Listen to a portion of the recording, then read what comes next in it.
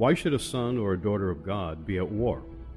As believers who have confessed Jesus as Lord and Savior, shouldn't we be guaranteed peace through Jehovah Shalom, the God of all peace?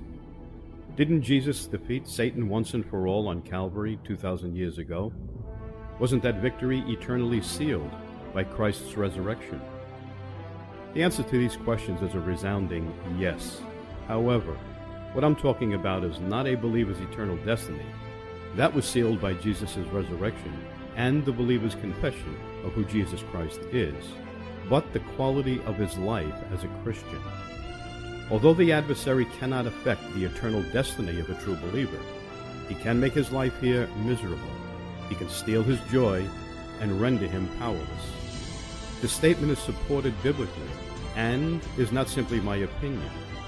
Read what takes place in Jesus' life immediately upon his baptism by John, as the Spirit leads him out into the desert, as recorded in Matthew, the 4th chapter, verses 1 through 11. If Jesus was tempted, we too must expect temptation.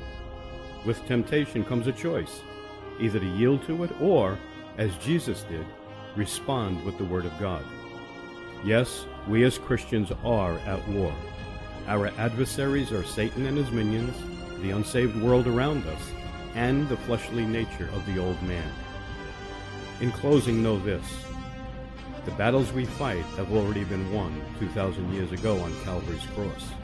The sinless one, God's Christ and our Savior, spoke these words: "It is finished." Hell, death, and the grave had been defeated. Believe it and walk in victory, standing on that truth. God bless and shalom.